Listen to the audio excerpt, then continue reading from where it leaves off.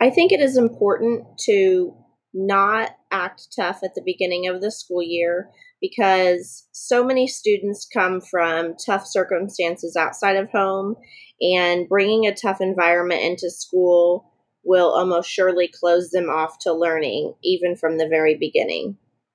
I think it is important to work on nurturing your students and providing those type of relationships, because building relationships is one of the best ways to help students feel safe and capable of learning.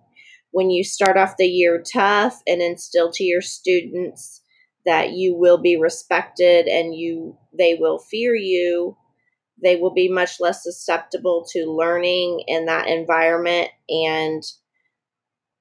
will therefore suffer from that.